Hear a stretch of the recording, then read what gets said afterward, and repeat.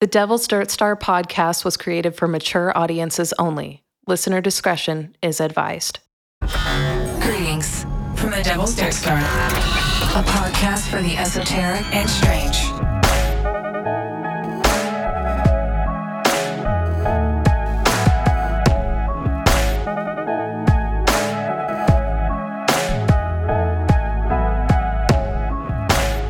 Did you hear that they think they identified the Zodiac killer? Fuck out of here. Yep. You waited until we were doing the pod to tell me that? With DNA evidence, a cold case squad believes that they identified him and linked him to a sixth murder. Okay. You know the movie, right? No. There's a Zodiac movie? Oh my God. Yes.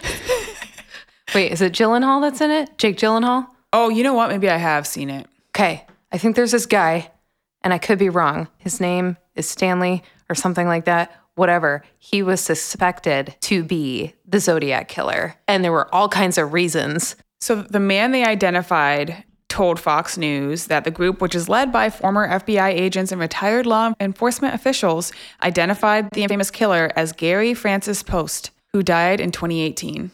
Ex-military. Yeah, this is... Gary Francis, or was that the guy? Wait, that guy? Yeah. Show them.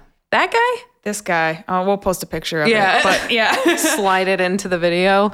Oh my God. That's wild. It was going to happen at some point. I'm a little disappointed that he died because I wanted interviews. I mean, he's in hell and he deserves to be, if hell exists. Like, he deserves to be dead. I'm not sad that he's dead for his sake. Of course not. I just wanted interviews.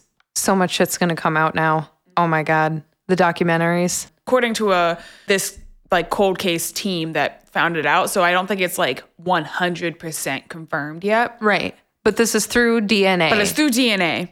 And it was a sixth murder. Yeah.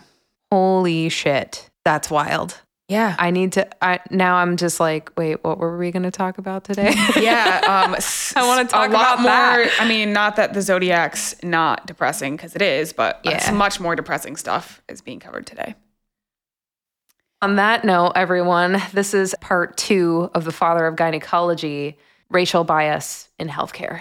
And this is Ellsworth and Big Spoon, your hosts of Devil's Dirt Star.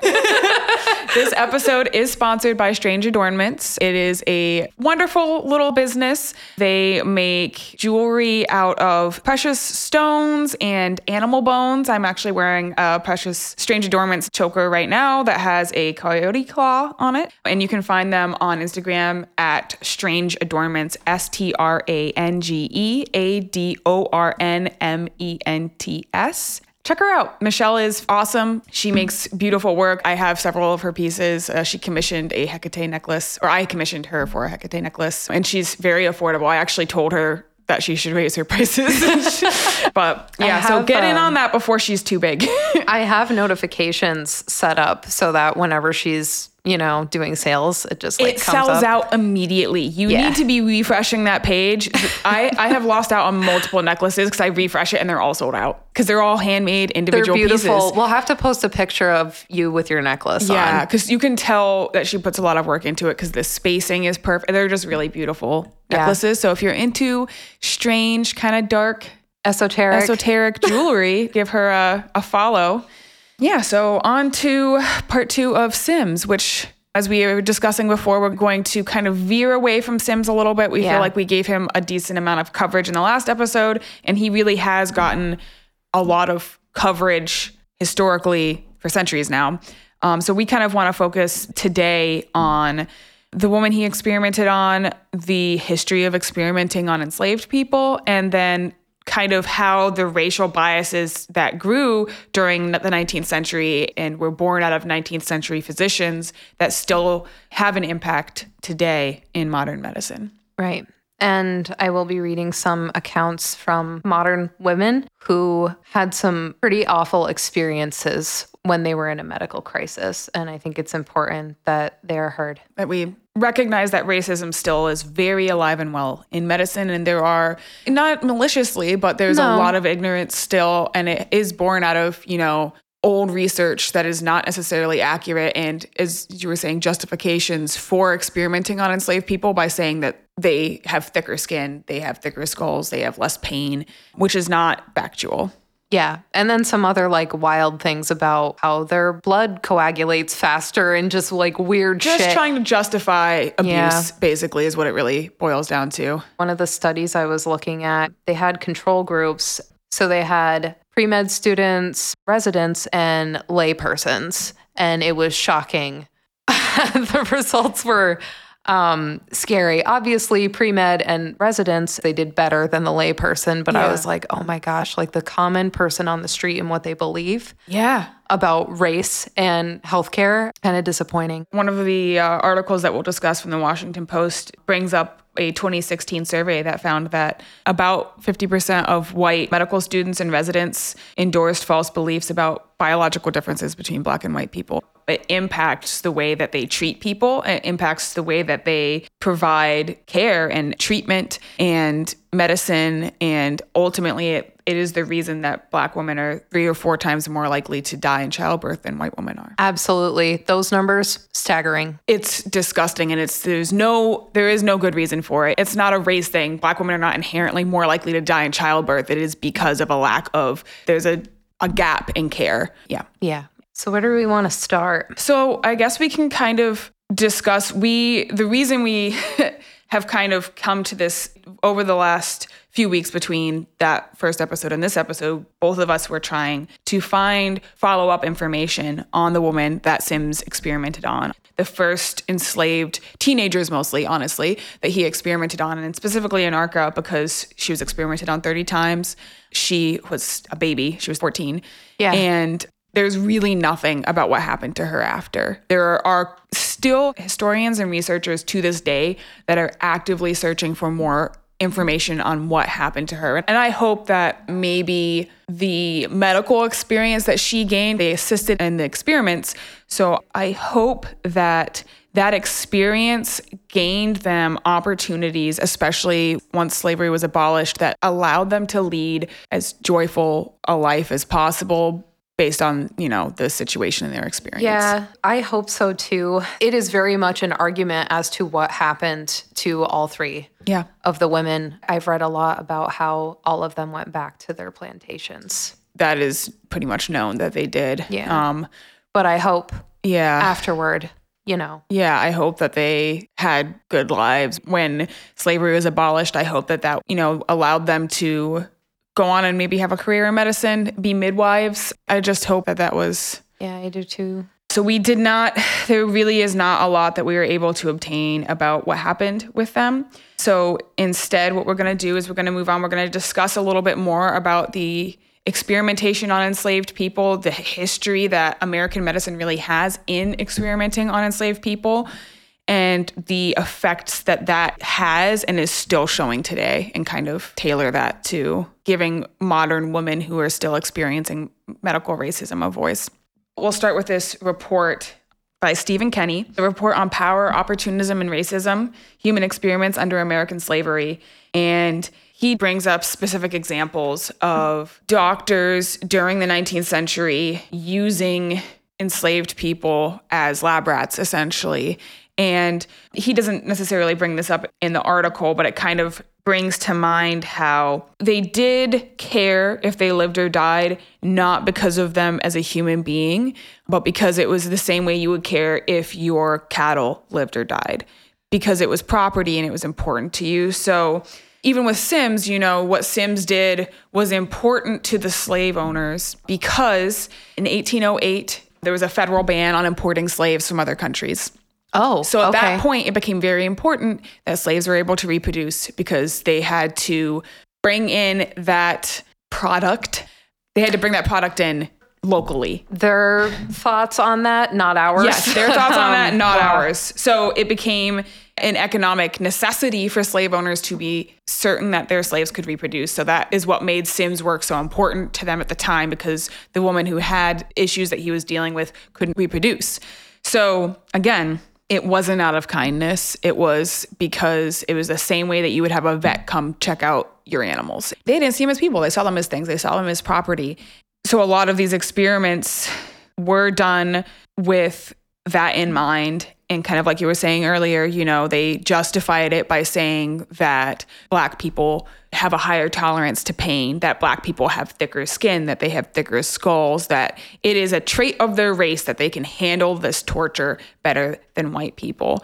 And that racist belief is still a very strong belief today. There are still a lot of medical professionals that believe that. And it's really sad and it's really scary because, I personally know Black people who have gone to the hospital and not received adequate treatment, who have been treated like they are drug seeking or that they are making something up because of these very deeply held racist beliefs that they tolerate pain, that they're more likely to be drug seeking, just really deep and terrible beliefs that need to be weeded out. And even with the knowledge that they exist, that is not enough to deal with it. It needs to be an active, conscious effort to deal with it, because even if you're a doctor, and this is not to shame doctors, there are plenty of amazing doctors, and you know what, I'm sure just from training alone, there are probably Black doctors who still hold these beliefs because that's what they were taught. And so that's what's in the books. Yeah, you have to actively pay attention. It's not just saying, I know that this is a thing and it's wrong. You have to actively look for it and assess yourself constantly. That's really anti-racism in general. It doesn't matter if you don't think you're racist. Like, these things are so deeply ingrained in you. You need to actively be aggressively searching for it and rooting it out. And especially in medicine, when you're dealing with people's lives and their quality of life, because it's not just life or death. For me, life or death is not the scary thing. Death is not the scary thing. It's quality of life. And pain has a huge impact on quality of life. And when you're not treating people's pain appropriately because you believe that they can handle pain more, that to me is just, you shouldn't have to handle pain. Being able to handle pain more doesn't mean that you don't feel it. It is an incredible, really terrible thing that is, you have some examples of that. So a few of these examples by Stephen Kenny after my little my little sidebar, my preachy sidebar. So some of the examples he used, there was a female slave in this enslaver and physician's place, and she had what he called an extraordinary tumor. He referred to her as a living cadaver and a prized specimen. Whoa. Yeah. She was talking about not treating them as people.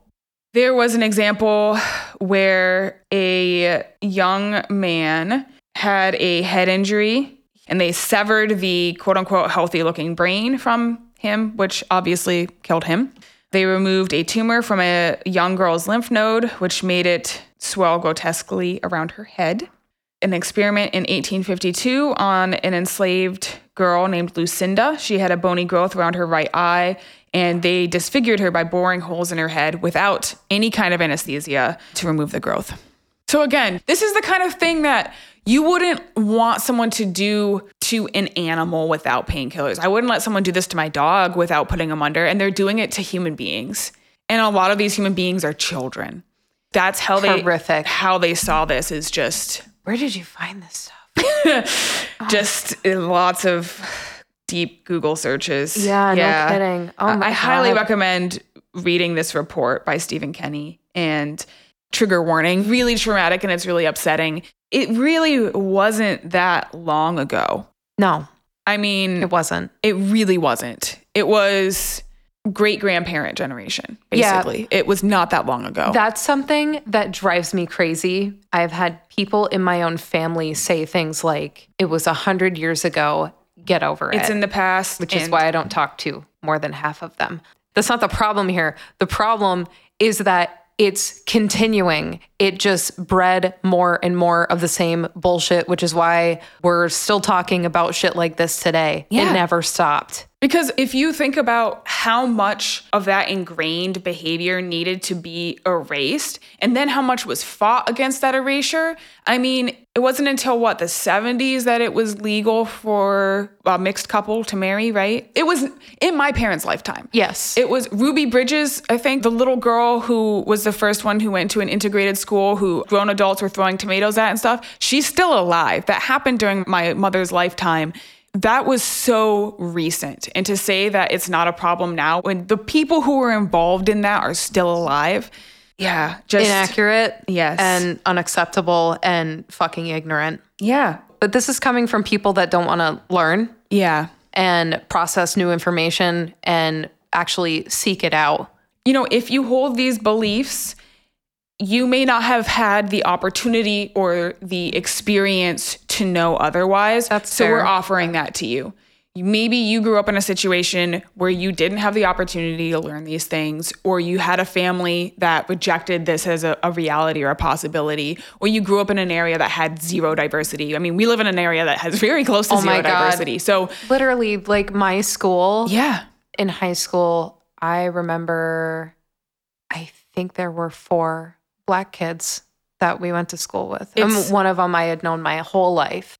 For our white listeners who did grow up in not diverse areas, I just want you to try to imagine the reverse of that, because I know all of you have had friends who say things that you would not be comfortable with them saying in front of your Black friends. And just think about being in a world, really, I mean, the United States is primarily white. Imagine being in a situation where you are the minority and you are not taken seriously. And then take that beyond just being in a high school where you might get like picked on for your hair or whatever. And then make it bigger where that impacts your ability to get a job or your ability to have a safe birth. It's quality of life, and quality of life down to the point where it is significantly and very blatantly statistically obvious that we are not handling it properly, because 3 to 4 times more likely to die in childbirth.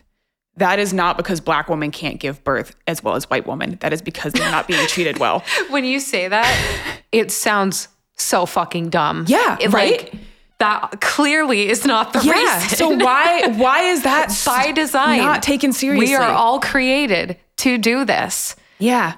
But if you are not receiving the proper care, it can go wrong. I don't care what fucking color your skin is. If you're not being taken seriously. And I'm sure that there are other factors involved. Of course. You know, I mean, there also tend to be in communities that are not taken seriously, communities that do not receive the right kind of government assistance that white communities receive. There's a lot of other factors that go into that. I mean, all of those factors are based in racism. I mean, all of those, you know, poor performing schools receive less assistance, which means they're going to perform worse, which is completely backwards. And that often is a marginalized community. It often is a community with minorities, and the, you know, less education you have, that is going to affect your health. So there are a lot of other factors besides medical racism, but let's not pretend medical racism is not a huge factor in that statistic. Ultimately, systemic racism, there's all those factors ball into them being way more likely to die in childbirth than you or I.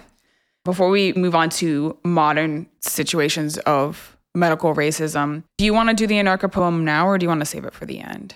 What do you think? Let's save it for the end. I think it'll be a good tie. I found this study because I was trying to find some peer-reviewed data on what is actually going on with racial bias. And this is part of the abstract from a paper called Racial Bias in Pain Assessment and Treatment Recommendations and False Beliefs About Biological Differences Between Blacks and Whites. Get ready. Black Americans are systemically undertreated for pain relative to white Americans. We examine whether this racial bias is related to false beliefs about biological difference between Blacks and whites. As you said, Blacks have thicker skin than white people's skin is just one of the examples. Of an incorrect belief. Yeah. Exactly. Thank you for the clarity on that. Fuck. Okay. That is not a real thing. No, it's not. That's going in the TikTok. If you think that, just FYI, not true. So there were some studies, there were 2 specifically that they're referencing. Study 1 documented these beliefs among white laypersons, so the average Joe on the street, and revealed that participants who more strongly endorsed false beliefs about biological differences reported lower pain ratings for a Black versus white target. Study 2 extended these beliefs to the medical context and found that half of the sample of white medical students and residents endorsed these beliefs. Moreover, participants who endorsed these beliefs rated the Black versus white patient's pain as lower and made less accurate treatment recommendations. Participants who did not endorse these beliefs rated the Black versus white patient's pain as higher, but showed no bias in treatment recommendations. These findings suggest that individuals with at least some medical training hold and may use false beliefs about biological differences between Blacks and whites to inform medical judgments, which may contribute to racial disparities in pain assessment and treatment. So everything we've just been talking about. Yeah. I mean, think about the era in which a lot of the medical textbooks are written, where a lot of these discoveries were made. And it's in an era where that belief is really prevalent and it's hard to weed that out. This is a thing that has just been so deeply rooted. And the reality is pain is really hard to judge because it's based on what people are going to say and what they're going to put up with. So my 8 out of 10 might be different than your 8 out of 10. Oh, definitely. And that doesn't necessarily mean that one of us has a higher pain tolerance than the other. It just means that we're rating it differently, or we don't want to look weak, or we know that we're not going to be taken seriously. And that's a huge thing. Knowing that you're not going to be taken seriously, or knowing that you're going to be seen as med seeking, and trying to stop that from being an issue. And we need to take that into consideration when we look at the numbers and the studies, because there are external factors that affect that outcome. Absolutely.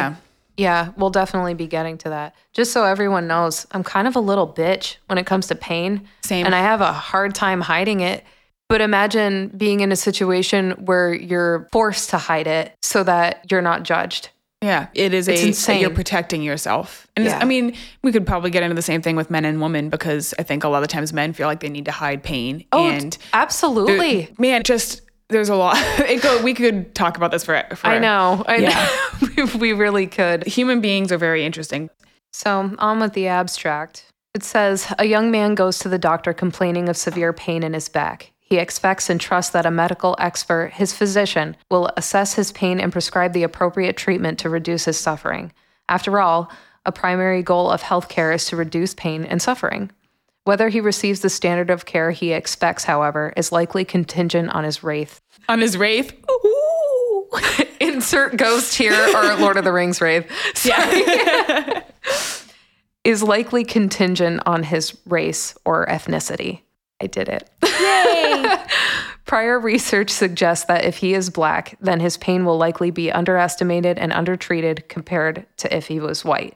The present work investigates one potential factor associated with this racial bias. Specifically, in the present research, we provide evidence that white lay people and medical students and residents believe that Black body is biologically different, and in many cases, stronger than the white body. Moreover, we provide evidence that these beliefs are associated with racial bias in perceptions of others' pain, which in turn predict accuracy in pain treatment recommendations. The current work, then, addresses an important social factor. That their social factor's impertinent. That's going on the TikTok. Oh, yeah. I'll stop laughing and reread that sentence. We're not laughing at the topic. No, we're laughing at my lack of ability. I'm getting tongue-tied here. The current work then addresses an important social factor that may contribute to racial bias in health and health care. Extant research has shown that, relative to white patients, Black patients are less likely to be given pain medication, and if given pain medication, they receive lower quantities. For example, in a retrospective study, Todd et al., the authors, found that Black patients were significantly less likely than white patients to receive analgesics, not analgesics. Analgesics. Any one of you that have you ever watched Scrubs? There's a part in there about that. Okay. Come on, honey. It's time for your analgesics. Okay. Found that Black patients were significantly less likely than white patients to receive analgesics for extremity fractures in the emergency room. 57% versus 74%. Only 57% of Black patients were receiving the correct amount of meds. It is huge. Yeah. It's fucking crazy. Despite having similar self-reports of pain. So they're reporting similar pain levels. Yep. And they're not being medicated accordingly. Yep. This disparity in pain treatment is true even among young children. For instance, a study of nearly 1 million children diagnosed with appendicitis revealed that, relative to white patients, Black patients were less likely to receive any pain medication for moderate pain and were less likely to receive opioids and appropriate treatment for severe pain. Less likely to receive any pain medication for moderate pain. Not adequate. Any. Appendicitis.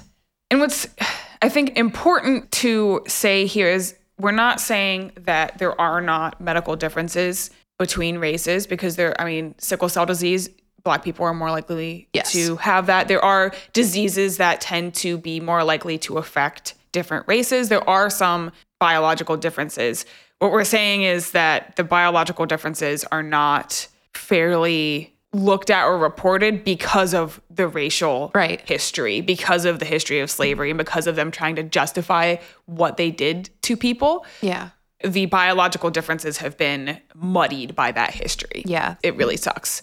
And this is truly a discussion about just pain management. Again, quality of life. You cannot have a high quality of life if you are in pain, and you cannot have a good high quality of life if you're not receiving adequate treatment because of your race. So these disparities in pain treatment could reflect an overprescription of medications for white patients, underprescription for medications for Black patients, or more likely, both. Indeed, there is evidence that overprescription is an issue, but there is also clear evidence that the underprescription of pain medications for Black patients is a real documented phenomenon. For example, a study examining pain management among patients with metastatic or recurrent cancer found that only 35% of racial minority patients received the appropriate prescriptions as established by the World Health Organization guidelines, compared to 50% of non-minority patients. Broadly speaking, there are two potential ways by which racial disparities in pain management could arise. The first possibility is that physicians recognize Black patients' pain but do not treat it, perhaps due to concerns about noncompliance or access to healthcare. That right there is a fucking disgusting excuse. So one of the sources from the underprescription of pain medications, I just clicked on the source and it was specifically talking about sickle cell disease, which is what we just said. Which is very painful. Very painful. It is a very painful disease to have. And the fact that Black people are more likely to have sickle cell disease and then also more likely to not receive adequate treatment for what is a painful disease. Yeah. Yeah. So the second possibility is that physicians do not recognize Black patients' pain in the first place and thus cannot treat it. In fact, recent work suggests that racial bias in pain treatment may stem in part from racial bias in perceptions of others' pain. This research has shown that people assume a priori that Blacks feel less pain than whites. In a study by Staten et al., for instance, patients were asked to report how much pain they were experiencing, and physicians were asked to rate how much pain they thought the patients were experiencing. Physicians were more likely to underestimate the pain of Black patients, 47%, relative to non-Black patients, 33.5%. Of note, this research has also shown that racial attitudes measured both implicitly and explicitly do not predict racial bias in pain perception or treatment, with the exception of one study showing that implicit pro-white attitudes predicted physicians' likelihood of recommending thrombolysis treatment. Racial bias in perceptions of pain and possible treatment does not appear to be born out of racist attitudes. In other words, it is likely not the result of racist individuals acting in racist ways. To date, then, it is unclear what beliefs account for disparities in pain assessment and treatment. Here we examine the extent to which beliefs about biological differences between Blacks and whites, for example, beliefs that Blacks have thicker skin than white people do, or that Black people's blood coagulates more quickly than white people's blood, the fuck, are associated with racial bias in pain perception and treatment recommendations. That last bit is the important caveat to this, in that I do believe that everyone has prejudice in them, even people who actively try not to have it, especially, and so in the US, I think that every white person has some form of racial bias because it's built into our system. And there's actually a really interesting study, bit of a sidebar, that politically liberal-minded people are more likely to speak down to Black folk than otherwise. So really? to speak to them at a lower education level, to speak to them as if they're dumber, basically. I read it and I was like, that's very fascinating. I'm going to have to watch myself and see if that is something I do. But the point of this is that while I would say probably most doctors do have some unconscious racism, that this behavior is not intentionally racist. It is not doctors saying that whites are better than Blacks or whatever beliefs. It is something that they are taught. And so that racial bias is inherent to the profession because it is included in the very extensive education that they receive. Right. And they're treating them accordingly to the text, but they're not intentionally not treating people correctly. Right. That is not a willful cruelty or a willful ignorance. It is something that they were taught when they received their medical degree. Physicians are data-driven, constantly searching for the most accurate, well, hopefully, up-to-date information that they can so that they can better treat their patients. And that data is flawed. Yes. It's a problem. Exactly. Yeah. Beliefs that blacks and whites are fundamentally and biologically different have been prevalent in various forms for centuries. In the United States, these beliefs were championed by scientists, physicians, and slave owners alike to justify slavery and the inhumane treatment of black men and women in medical research. In the 19th century, prominent physicians sought to establish physical peculiarities of blacks that could serve to distinguish him from the white man. Such peculiarities included thicker skulls, less sensitive nervous systems, and diseases inherent to dark skin. Dr. Samuel Cartwright, for instance, wrote that blacks bore a disease making them insensible to pain when subjected to punishment. Quote, unquote. Quote, unquote. Other physicians believed that blacks could tolerate surgical operations with little, if any, pain at all. And well into the 20th century, researchers continued to experiment on black people based in part on the assumption that the black body was more resistant to pain and injury. Which again, think about that. Does that make any sense to you? No. Less resistant to pain and injury? We all fucking bleed the same. Yeah. And that bears down to, again, the idea that there are people who think it's not racist because I'm saying they're stronger. That's still racist. That's a microaggression, actually. Yes. I had somebody, I don't know if I mentioned it in the last episode, who received a compliment from a white person. Unquote. Yeah, quote unquote. She is a black woman. They said to her after she was giving a speech, "You're really intelligent for a colored girl." That is a microaggression. You are complimenting them by saying how intelligent they are, but then going 10 steps backwards by pointing out, like, that's kind of surprising because of the color of your skin. Yeah, it's the common ones I have heard are, you're really pretty for a black girl. Oh. You're really well-spoken for a black girl. You're really well-educated for a black girl. Just how does anyone in their right mind think that that's acceptable? And then get confused when someone's offended and says, that's not a compliment. What do you mean? I'm saying a nice thing about you. Or they go and touch your hair. That's not fucking okay. Don't touch anybody's fucking hair without permission. Just don't touch anyone without permission. Yeah. How about that? just keep your hands to yourself. Don't touch people without permission. Yes. And I can't imagine having a stranger coming up to touch my hair. I don't even like it when a friend does it. Just, Yeah, like you... Get permission. You gave me explicit permission to give you a wolf cut one time. Yes. That's we were different. Also quite hammered. Oh my God, you guys. Well, on an after hours. It was the evening this podcast was born. Yes. Oh my God, it was. Yes, we were... there were many bottles shared between us. In a hot tub. I lost a toenail. It was a great night. Yeah, there was some Nordic music and snow angels, and my hair was standing on end. We'll have to post pics when we do it. I have a picture of you and God upstairs. We can blur out his face. We'll put an emoji over it. Oh my God, even better. Like icicles hanging off. God damn. Okay. So continuing on. The military covertly tested mustard gas and other chemicals on black soldiers during World War II, and the U.S. Public Health Service, in collaboration with the Tuskegee Institute, studied the progression of untreated syphilis in black men from 1932 to 1972. We'll do an entire episode on that Tuskegee experiment. We mentioned it in the Beecher paper. Yes. It is a very well-known experiment. Took place over decades and ultimately resulted in a lot of death and suffering and loss of quality of life and children inheriting diseases. And overall, it's a very well-known example of medical racism. As you told me, it was just to see what would happen over one's lifetime. Just out of curiosity. They had a cure for it. They just wanted to know what would happen. And it leads to insanity and a lot of suffering. So that's what happens. It was specifically a poor black community, and they went out of their way to ensure these people could not receive treatment. They would deny them treatment. We'll do a deep dive. Today, many lay people, scientists, and scholars continue to believe that the black body is biologically and fundamentally different from the white body, and that race is a fixed marker of group membership rooted in biology. In fact, many people insist that black people are better athletes, stronger, faster, more agile as a result of natural selection and deliberate breeding practices during slavery. Research suggests that people even believe that black people are more likely than white people to be capable of fantastical mental and physical feats, such as withstanding extreme heat from burning coals. How the fuck that came to be? Anyway, these biological conceptions of race are only weakly, if at all, correlated with racial attitudes. They are nonetheless consequential.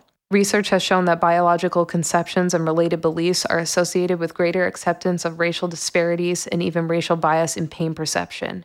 Indeed, in one study, white participants who believed black people can tolerate extreme heat more than white people can, for example, were more likely to think that black people feel less pain than do white people. I just thought it was important to have some data out there about what people in medicine and the lay person think as far as pain levels go with race. There's a problem, and we haven't fixed it. There was another article I had seen that talked about how there is a very specific paper that came out in the 80s that really gave a voice to what is going on and how black people are not being believed with their pain, and that there's this belief that their tolerance is so much higher because of the history of being a slave, and that's ingrained in their DNA and all this bullshit. And at first, there were a lot of studies and research being done to try to rein this in and manage it and do better, but we're still not there. And that was 40 years ago. Yeah. 40 years ago. And now some articles from women, 2 specific women, and they have been in the social media space and talked about their experiences to the public pretty heavily. So I am going to use their names. I think if it's in a public article, it's... Yeah, I want to give them a voice in this kind of platform too. Yeah, because right now it's just 2 white women talking about the experiences of black people, and that's... Yeah, we're aware. We're aware that we're basically translucent. We know. Yes, we can float away on a breeze and blend in with a cloud. These are not things that we have to deal with. We're very, very lucky in that this is... ultimately we only benefit from the suffering that has happened because of the experiments that were done led to medical discoveries that benefit us today. Yes. And in no way have we or our ancestors suffered from this. No. Not saying that women in general historically haven't also suffered, but it's not comparable white women to black women. So yeah, giving a voice to black women and, hearing it from their own words instead of just us talking about our opinions. Yeah, that's the other important part. I want to actually have something coming from a black woman who had an experience. And I am focusing on women because, again... Sims, yeah, father of gynecology. Exactly. Yeah. So this article is called You Are Not Listening to Me, Black Women on Pain and Implicit Bias in Medicine by Vidya Rao.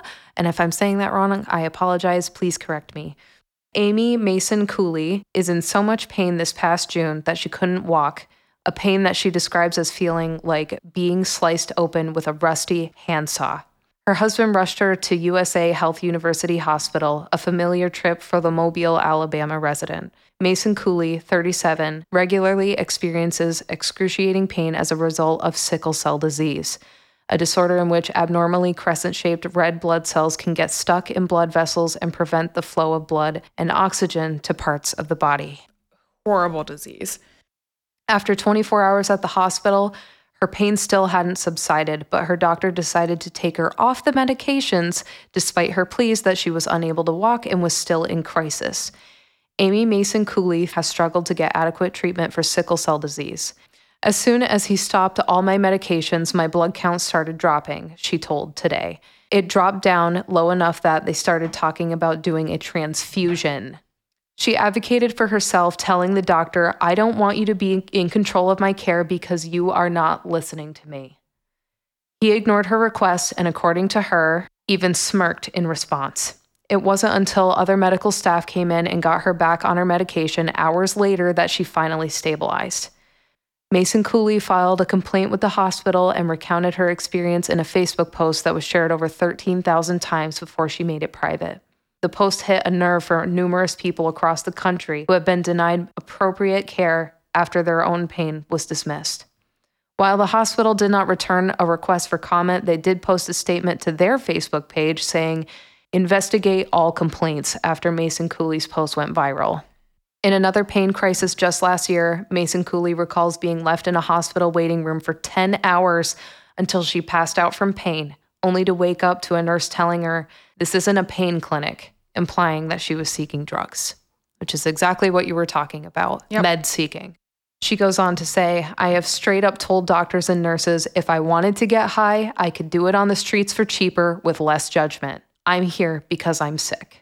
Others on Mason Cooley's Facebook thread posted about severe pain in the middle of the night and forcing themselves to wait until the morning to go to the hospital because they knew a 2 a.m. trip to the emergency room for severe pain would only result in accusations that they are addicts. It's a lot of added stress to deal with when you're struggling with intense pain. And having untreated pain can have long-term physical, psychological, social, and economic consequences. Additionally, say the authors of the 2019 study, pain that's dismissed causes patients to have less trust in the medical system. That was what Siobhan Blake, a 29-year-old Black baker in Queens, New York, experienced. "I used to have a lot of lower abdominal pain, and I brought up the concern to my doctor multiple times. He would say, 'It's probably just a little gas, you're fine,' and just kind of brush it under the rug. It's got to stop. We're asking you to listen to us." Blake switched from her Asian male doctor to a Black female doctor who took her concerns seriously. Her new doctor listened to her, discussed her options, and eventually referred her to a gastroenterologist.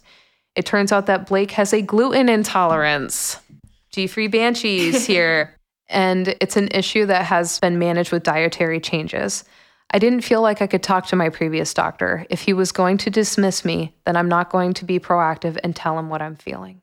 And again, it's like, how can you be honest? Like, being honest with your provider is so huge. They're not here to judge, turn you in, get you arrested, anything like that. It is so important not to lie to them, especially in an emergency room situation. If you are on something, I've had people in the past, friends of mine, tell me like, "Oh my God, I had pot in my system at the time and I didn't want to say anything." I'm like, no, you fucking need to tell them that things stuff. Interact. And if you smoke pot regularly and heavily, that impacts your ability to react to painkillers and anesthesia. So like you have to tell people that because it can.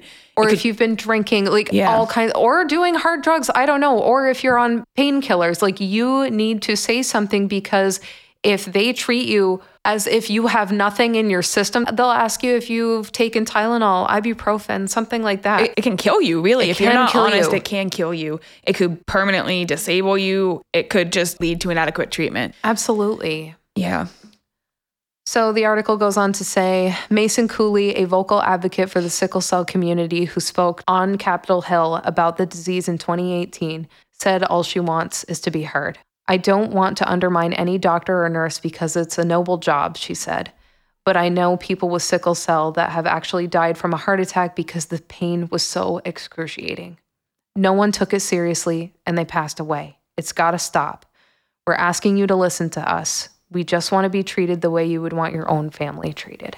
I think another thing that is important to discuss with this too is that women in general tend to not be taken seriously by doctors. I know a lot of people who've had, it's just anxiety, it's just gas, whatever. I had a very good friend of mine who passed away last summer because she had stage 4 breast cancer. And the reason it did not get found out is because her doctor did not take her seriously and repeatedly told her, "No, you're just in pain because you just gave birth." And she was like, "I've given birth before. I know this is not normal." Ooh, she advocated for herself tirelessly, and it still took them time. That doctor who didn't take her seriously killed her. It is their fault she's dead. And I feel very passionately about that. And so not only do, women in general not get taken as seriously by physicians, but then on top of that, Black women are in so many different aspects. They're in double danger, I guess. It's doubly worse for them because as, a woman and a Black person, you are just not taken seriously in the way that you need to be medically treated properly.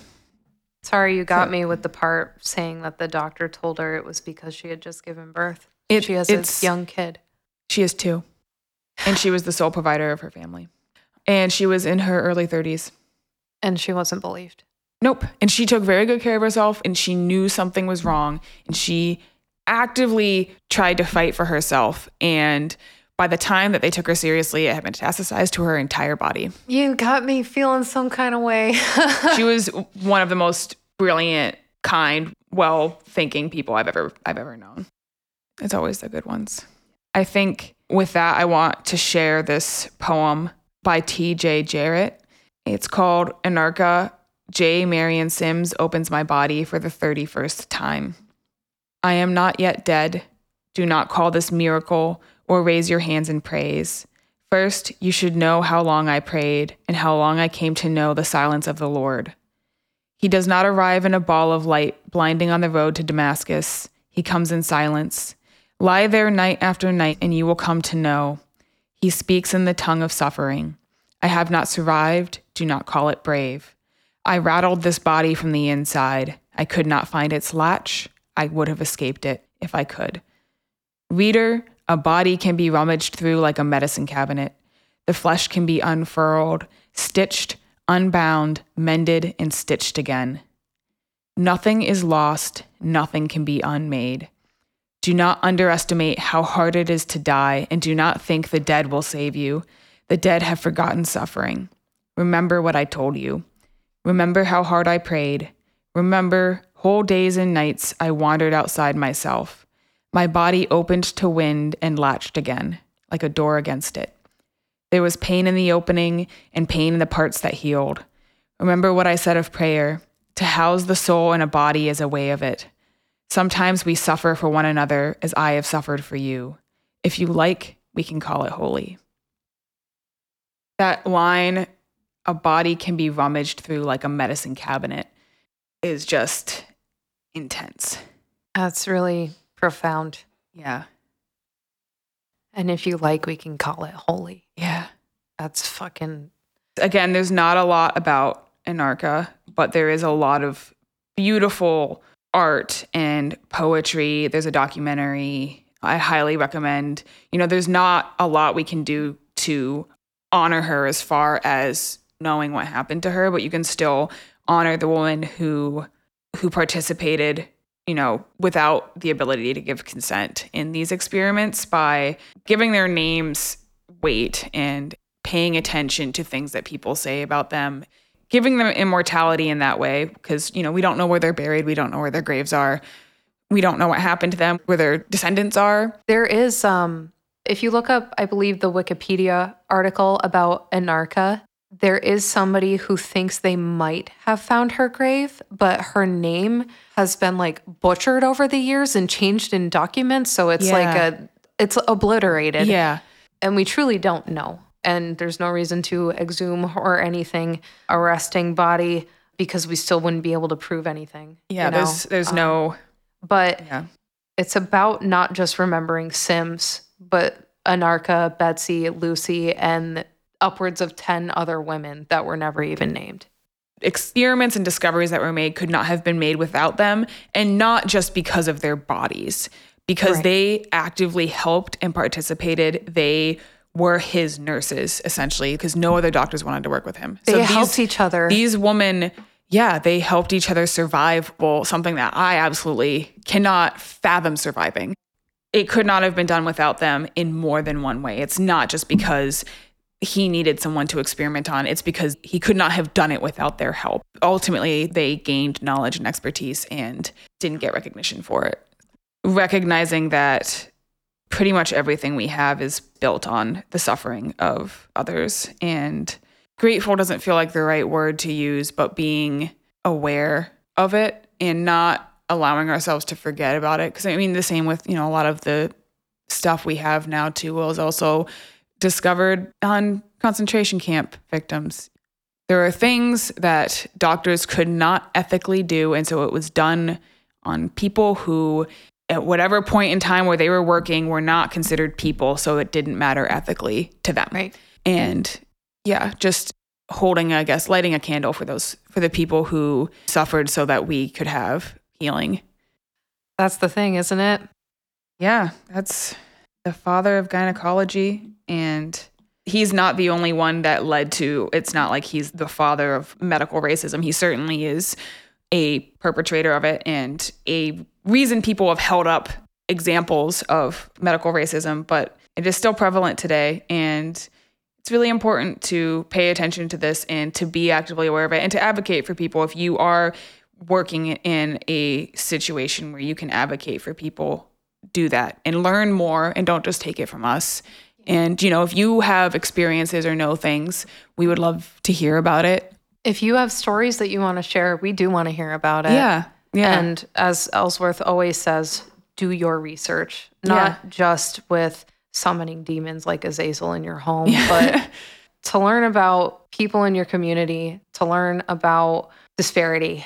Let this be an open door for you. And, we have our own biases, and I don't think we're very good at covering them up. I mean, we have our own opinions and beliefs, and I think that they're great and fantastic and perfect. But, except if you for disagree, the one about you not liking onions, but you kind of like onions now. They're okay. I won't eat them with a big spoon. Those are fighting words, Ellsworth. Fighting words. You are within arm's length. What? I am. You have long arms. I got long arms. You do. And I got a stabby pencil. I'm going to back up, but my mic won't record me. You got a stabby what? I got a stabby pencil. What was it we said earlier? Big spoon's about to become big strainer. Full of holes. Full of holes. Well, this is not the last of our dark medical history, but this is the last of the father of gynecology. And I'm sure this will not be the last time that we discuss people being used as guinea pigs. I'm sure there's going to be plenty more guinea pig talk. The more research we did just into Sims and experimentation on enslaved people brought up so many other things that we could easily do. Yeah. An hour and a half, 3 hours on. I did not have a medical would you rather, but you know what? I feel like that would have been in poor taste. So... Although I would like to end every episode with a terrible Ellsworth would you rather. So I have a really horrible one for you. I had some really nice mild ones, and I had those written down too, but I decided that I'm going to use the really horrible one. This is the Dirt Star here. This is the Dirt Star. We are entered completely into the Dirt Star. Would you rather have pubes for teeth or teeth for pubes? What about death? Not an option. Death is never an option. Okay. If you kill yourself, the universe decides for you and you just come back. Fuck that. Okay. I am God here. Pubes for teeth. Or teeth for pubes. I'm going to go full dentata and just say, you've seen the movie Teeth, right? Mm-hmm. Okay. Yeah, dentata. Teeth for pubes? I need my teeth. I can't have just hair there. The only thing I could think of is if this is a not cruel world where you can make adjustments, I would pick pubes for teeth. I would have them removed and then I would get dentures. Yeah, but what if they keep growing back? Yeah, that's what I was thinking. And then you just got like pubes going around your teeth. Like, what do you have? Do you have like a at-home Kenzie laser that you just... Ugh. you just laser the hair off? Teeth for pubes because you'd be able to hide that. You could. Yeah, and I would assume remove the teeth. Although you could get pretty famous having teeth for pubes. Someone's into that. You would have to have an OnlyFans. You would have to. Yeah. Someone's into that. I know someone listening right now is into that. Start Don't your tell OnlyFans. us, but I know someone's into that. Oh my God. We don't need to hear about it. Could you imagine like bikinis, but it's like teeth, Strange adornments. Strange adornments. Michelle, get on it. Shout out. I want a deer tooth bikini. Oh, they've got wild looking teeth. They do. I have a deer tooth necklace from her, actually, a rosary style necklace. That's cool. And I have to be careful with how I wear it because they're actually surprisingly sharp. Ooh. And it dangles between the cleavage. I don't have any, but if it had cleavage, that's where it would dangle. That's very cool. And yeah, it'll stab you. I have to wear it over my shirt. Oh my God, amazing. Yeah. Yeah. I like how she came back into the conversation naturally. Yes. But seriously though, like you'd always feel like you had something between your teeth if it grew back. The pubes. And also just thinking about smiling and just like Oh, you would kissing somebody and getting it. Oh my God. Getting it entangled in his beard. It would be terrible. Oh, and brushing your teeth. Like, oh my God, getting it stuck in the bristles. You'd have to like wax it first. You'd have to be on a soup diet. You couldn't. What if you swallowed them, Ellie? Hairball. Sorry. Pube hairball. I feel so sick. Oh my God. Wretched. The universe would bring me back. I cannot choose death.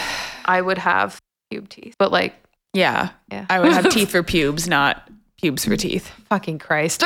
Yeah, that was, that's a good one. Yeah. I like it. Yeah, I didn't come up with that. I got that one on Reddit.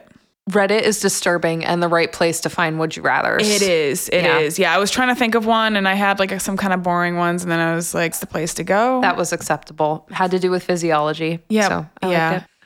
So that's the end of this episode. Be sure to follow our socials. We are at Devil's Dirt Star on everything. TikTok, Instagram, Facebook, Twitter. I think that's it. YouTube.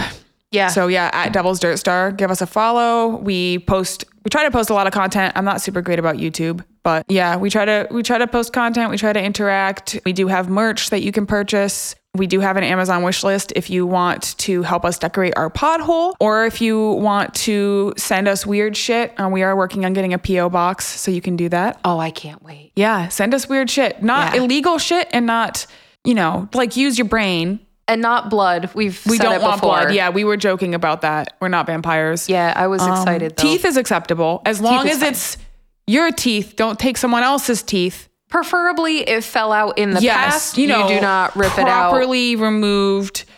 Maybe don't send us teeth. I take that back. Animal teeth? Animal teeth, as long as, again, don't hurt something.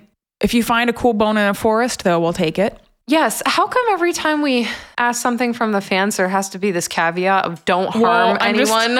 Assuming that if they're listening to this, they're probably a little weird. That's fair. Yeah. Yeah. It's fine. I mean, we are. It is a podcast for the esoteric and strange. Send us bones. It'll be a good time. It will be.